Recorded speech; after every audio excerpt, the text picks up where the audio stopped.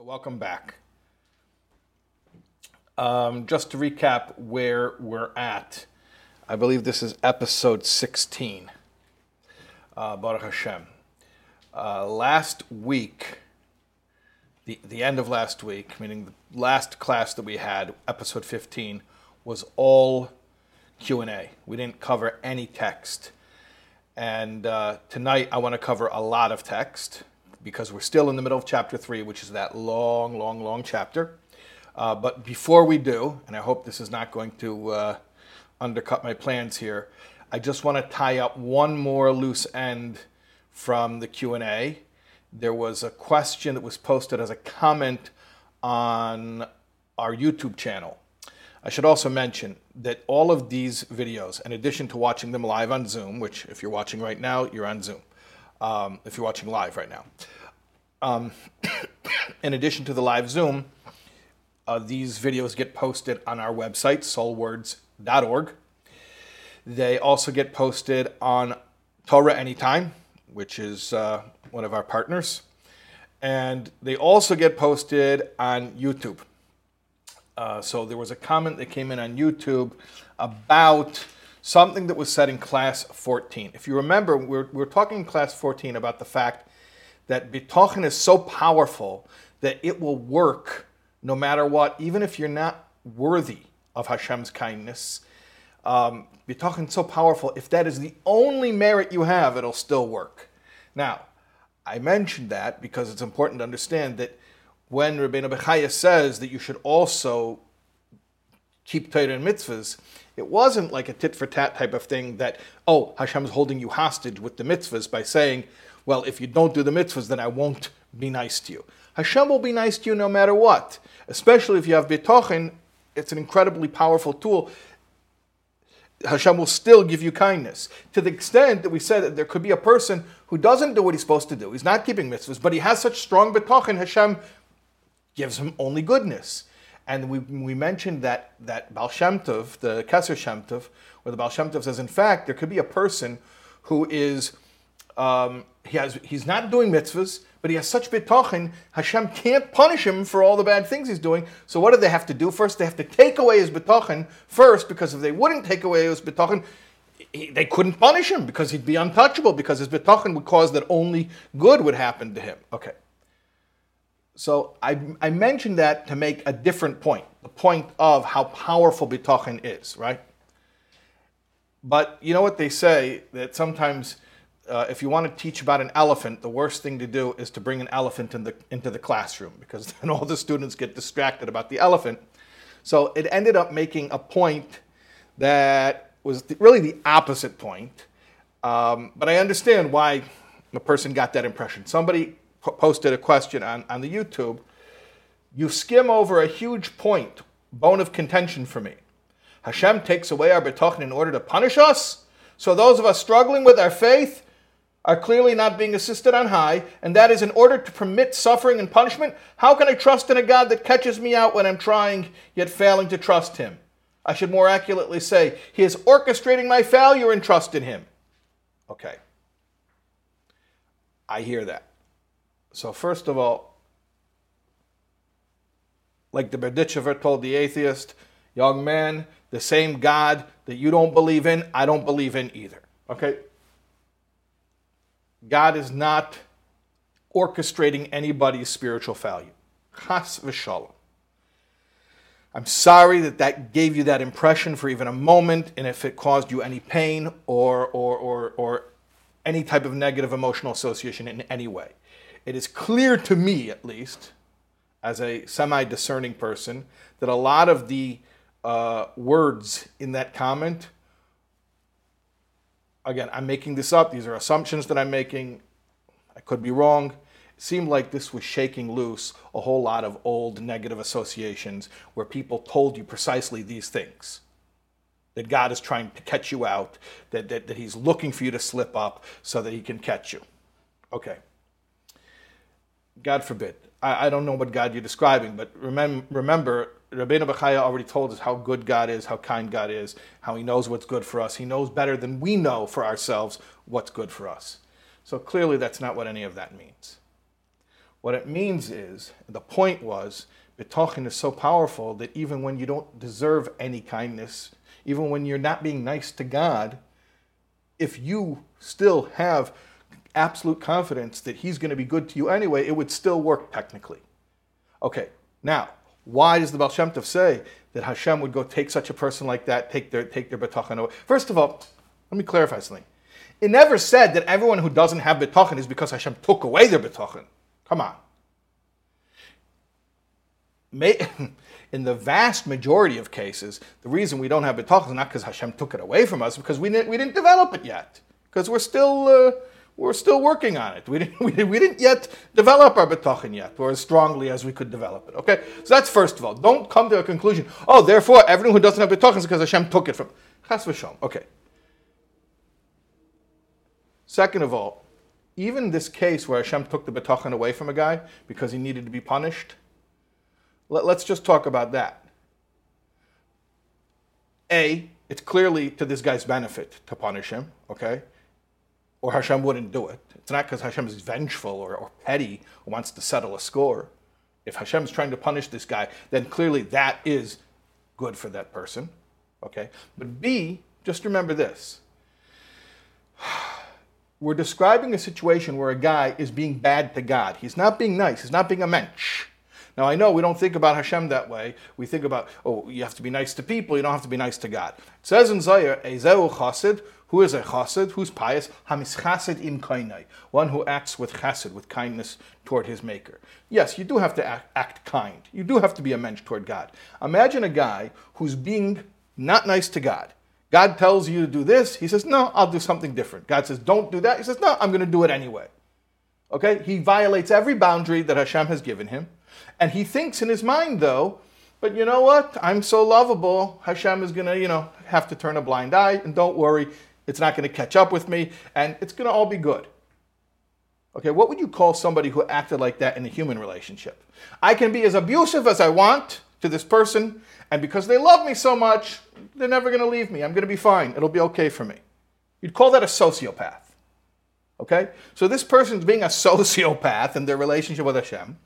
Hashem puts an end to it. He lets them know that, no, it's not. They're not going to be able to get away with that forever. Now, Mitzad Hashem, from Hashem's perspective, he could have let them get away with it forever because he's that abundantly compassionate. From his side, his patience doesn't run out. He's infinitely patient. He could let them get away with that forever. But for their benefit, he says, no, we can't let this person be a sociopath. We're going to take that away from them. And they're going to lose their trust that everything will work out even though they're acting like a jerk. And then they'll be able to be punished. And then we'll be able to, get a fresh start. Okay? So that's what that meant. That's what that meant. At any rate, that's all. If all of that explanation didn't make sense, just understand one thing, the bottom line, which is Hashem's not going around randomly taking away people's Bitachon. That was a very specific case that the Baal Shem Tov cites, which the Rebbe then cites in the name of the Baal Shem Tov to make a very specific point. But most of us, the reason we don't have Bitachon is just because we haven't developed it yet. And that's why we're learning this safer so that we can develop our Bitachon. Okay, I hope that is clear. All right. Now, let's go into the text. Still in the middle of chapter 3. Okay, the fifth preface. Let me just back up. What was the first preface? The first preface was the 7 conditions which elicit. What was the first preface? The first preface was reiterating the 7 conditions from chapter 2 which elicit trust. Okay. What was the second preface? You have to know Hashem knows everything. He knows what's in your heart. You can't fake him out. He knows exactly how sincere you are. What was the third preface? That you should not combine your trust in Hashem with any other partners, so to speak. Keep it pure, just trust in Hashem alone. Preface 4 was what we were just talking about. Do what Hashem has asked you to do. In other words, do Torah mitzvahs. Why? Because if you don't even trust Hashem enough to follow his program for a living called the Torah, then clearly you're not trusting Hashem, and that itself is a stira, is a contradiction to Bitachon. Okay. Preface 5. What's preface 5? Do you remember preface 5? No? Good, because we didn't do it yet. I was testing to see if you're awake. Okay. Preface 5. V'Hakdama hachamishis, the fifth preface. She's boretzlai ki ashlamas hadvarim hamischadshim ba'elam hazel la'achar hayitzira hu b'shnei dvarim. It should be clear to you that the completion of all matters which come to be in this world after creation, meaning since creation, come to be in one of two manners. Achad mehem, the first way, gzeres habeda yisayla v'cheftze b'yitziasam al gvul ha'avoya, that it's the decree of the Creator, may he be exalted, and due to his desire that these things should immediately come into existence. In other words, organic, natural-made stuff, God just decrees that these things should be the way he wants them to be. Stuff that you find ready-made in nature. The hasheni, and the second thing, the second way things come into being, sibais umitziyuim, when there are causes and intermediaries. The thing is not readily found in nature, but has to be processed. It's a product. Mehem krevim, mehem rechakim. Some of those ways are immediate, some of them are distant. Umehem niglim, mehem nistarim. Some of them are revealed, some of the ways are revealed, some of the ways are hidden. V'kulam rotzim lahashlim mash nigzera vayasei ve'rasei be'ezer elikim lahem alzeh. But they all have one thing in common. They all hasten to complete that which he, Hashem, has decreed should be, and how these things should appear, while the Almighty helps them do this. Okay, so to put it in a little bit different terms, but the same two concepts, bread from heaven and bread from the earth. Bread from heaven, the mon came pretty much ready-made. All you had to do is gather. Bread from the earth requires all the different farming and then all the different preparing of the grain and the baking. So there are things that come to us ready-made, and there are things that we have to put in work. Okay, and that's a mashal for all of life. There are things that just they are because Hashem made them that way, and there are other things that require human effort, many times multiple steps of human effort to make them be a certain way. Okay, let's continue. You'll see why this is important. V'dimyein hasibes hakroives. An example of the immediate causes. He's going to give an extended metaphor here to imagine the way things come into being in this world. So the sibes hakroives, the immediate causes of things, would be like what? Keitzos hamayim memamake haaretz begalgol bekelim hamaylim es hamayim in a bear.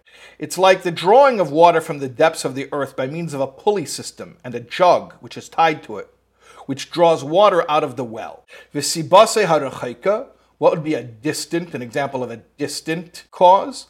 Ha'adam shu kesha behema ela galgol miniyase lahalois hamayim mitachties haber al pnei haaretz. That would be like the person who ties the animal to the rope, which is attached to the vessel, and his moving of the animal which pulls the rope to draw the water from deep down in the well to the ground surface. Achasibes asher bein ha'adam va'kelim mitzuyim bein shnei hadvarim v'hema behema v'oigulim shemeniya k'tzosam es k'tzosam v'achavel. Then there are those causes which are in between the person and the vessel, which are being used to draw out the water, which are intermediate causes between the two matters. And they're the animal, the wheels which move one another, and the rope. If there is a damage to any of those steps, then the entire intended goal will not come to be as intended. So sometimes you have one step to get something done. Sometimes it's many steps. Likewise,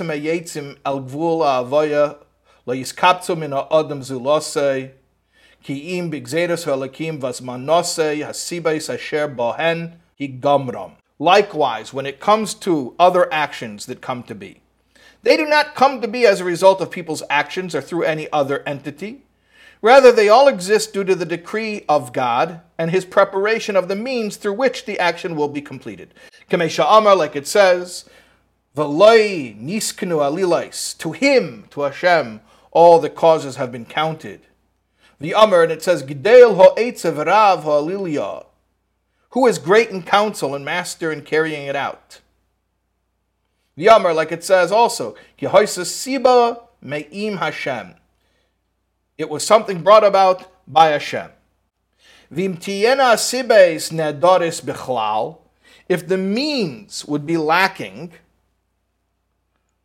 loy sigamer yitzias davar min ha'pu'ules hativyes al gedera avaya. Then nothing would come to be as a result of the natural activities. So you think about the world, and you know what? We kind of referred to this already in a couple of our classes. We talked about the Rube Goldberg machine. Remember that metaphor? That was my metaphor. Rabbeinu Bechaya calls it the well and the pulley that's the jugs pulling the water out of the well. I call it the Rube Goldberg machine. The same idea, basically, that you have. The way the world works is there are many things that happen in the world. Some of them happen directly, just, push one button, so to speak. I mean, I'm saying from Hashem's point of view. And then other things, Hashem sets a chain of events in motion. Okay? So far, so good? Okay, I think we all understand what that means. All right. V'kashenistako b'tzerech ha'adam l'sabev, l'sgalgo ligmer inyonov. So when one will contemplate the needs of a person, how he is required to engage in various means and to exert himself in order to obtain his needs, then we will clearly observe this to be the case. Without the various means, the matter will not come into actuality. That's what it's saying. For instance, a person needs food. You put in front of him the food that he needs. If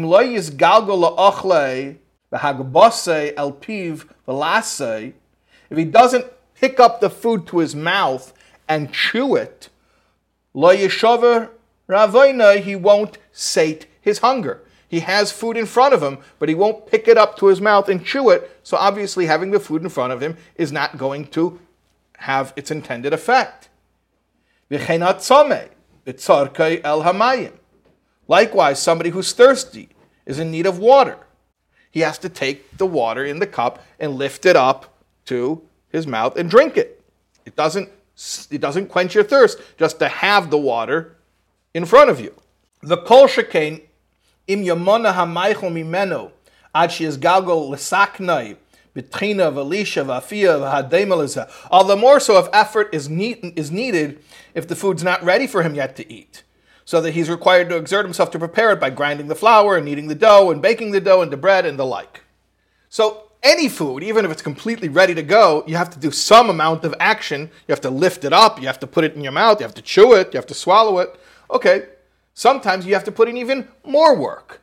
Or in our case, we go out, you get a job, they put some money in your bank account, and you take a plastic card and you swipe it, and you put stuff in a basket, and then you take the stuff home and you have to bring in the groceries. Okay, even today, you have to do there are these different steps that have to go into it. And obviously in the olden days when people were agrarian, so you have to plant and you have to reap and you have to process the food. But the point is, everything you have, or most of the things we have, you're not a plant. It's not like you can go out and photosynthesize, right? You know how a plant eats? So a plant eats sunlight. So a plant just, the sun shines on the plant and it breathes in the carbon dioxide that we breathe out. And with the water and the carbon dioxide and the sunlight, it photosynthesizes. So a plant doesn't have to go anywhere, which is convenient because plants can't really go anywhere. They're not very mobile. They're very rooted. But for us, in order to eat, to get nourishment, and to meet our needs, we have to do a bunch of stuff.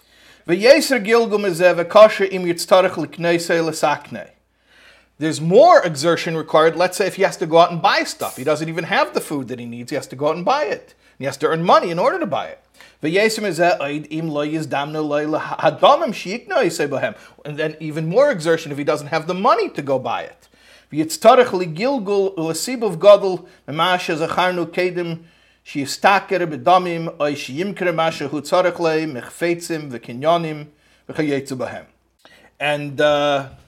he doesn't have the money, he has to go to even far greater exertion and involvement in various means than what we mentioned earlier, because then he has to either go out and hire himself for work, or he has to sell some of his possessions, or the like. Okay. So, effort is inherently required in meeting our needs. Okay? Again, we're not plants. We can't just photosynthesize. There's all these different actions that we need to take in order to meet our needs. That's the way the world is. V'ha'ila, and the reason asher bavura chiyav beida es ha'adam lachzir l'sabev al sibes haterif ashar mashahu tzarich elav, why a person has to go running around pursuing the things that he needs in order to have a livelihood, l'shnei panim, are two. There are two reasons why Hashem made the world in such a way that you got to go and do a bunch of stuff in between not having what you need and getting what you need. Echad mehem. One reason. Mipnei shechiva ha'chochma bechinas ha'nefesh ba'avedas ha'alakim u'ba'amroisei. The first is because Hashem in His wisdom decided to test the person. Bochen eisa b'ma shemara zeh mimeno. V'u'atzerech ha'chsarin el ma shehu chutz la mimaychlo mishte u'malbish u'moyin u'mishkol. He wanted to test the person in a matter through which it will be evident what his priorities are by making him need things that are outside of him. Hashem set up the world in such a way that we need things that are outside of ourselves. And He gives examples. Mimaychel u'mishte u'malbish u'moyin u'mishkol. Food and drink and clothing and shelter and cohabitation, the desire for intimacy. V'tziva oisam lachzer aleim la'aviyam b'sibes muchonis lahem alponim yuchodim v'itim yiduim. And then He tells people to pursue these things and to obtain them through means which He prepared for them, but only in specific manners and in specific times. What does that mean? So the Meforshim on Chevis Lavavis, specifically the Pas Lechem, the Teva Lavonin, they explain within the bounds of halacha. So Hashem made all these things that you need. He made you have to need them. He made them outside of yourself, so you'd have to go through different various processes in order to obtain them. And then He put limits on you how you're allowed to obtain them. You're not allowed to just do anything in order to get these needs met. And yet you need to meet these needs. You can't not meet these needs. These are basic things for survival.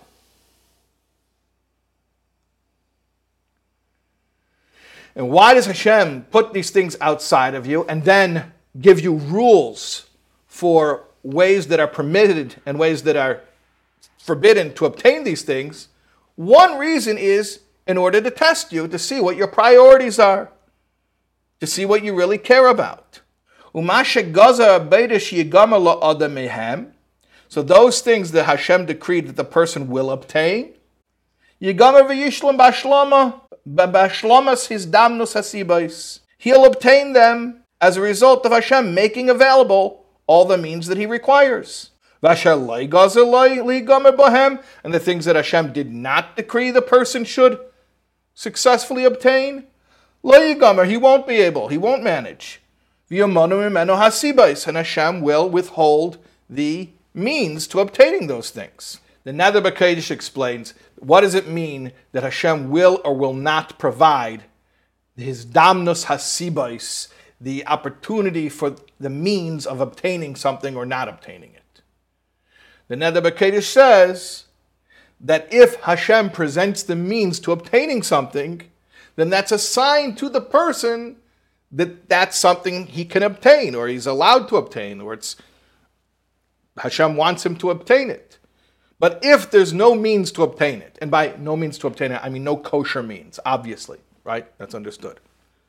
Then that's a sign that it's not for him. And he shouldn't worry about not obtaining it because it's not meant for him.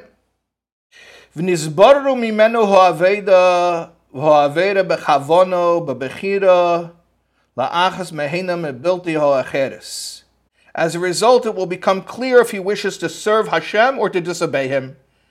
And then on account of that, he will incur either reward or punishment. Even if he doesn't successfully carry it out. Based on his choice of the means with which he chooses to obtain his needs. Let's say he sinned in order to accomplish something, to obtain his needs, and then he didn't even obtain his needs.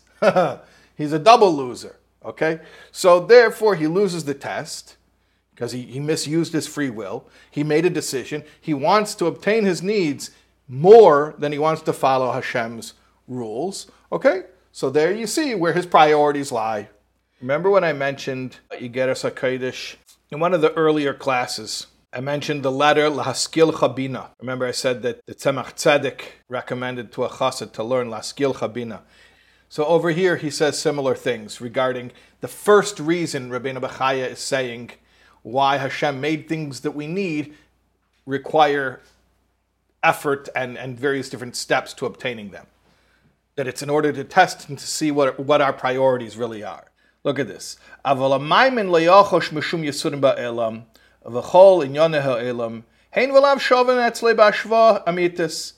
Person who's truly faithful is not going to be bothered by any suffering at all. And with respect to mundane matters, yes and no are all the same to him in true equality, true equanimity. But what about a person for whom it's not all the same? In other words, if I get what I want or I don't get what I want really does bother me. He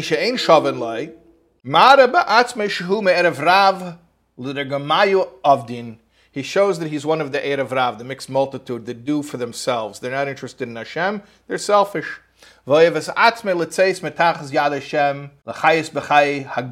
wants to leave from under the yoke or under the hand of Hashem and live a non-Jewish life. Bishvil avas es atzmai, because of self-love. And that's why he wants the life of the flesh, of children and sustenance. Because it's good for him. In such a case, it's better he wouldn't have been born. What's this saying? Everybody likes these things. Such a crime to like these things. It's not the point. That's not what it's saying. The point is, my grandfather, Olav Shalom, told me a joke. And I'm warning you right now, none of his jokes were funny, but I'm still repeating them long after his passing.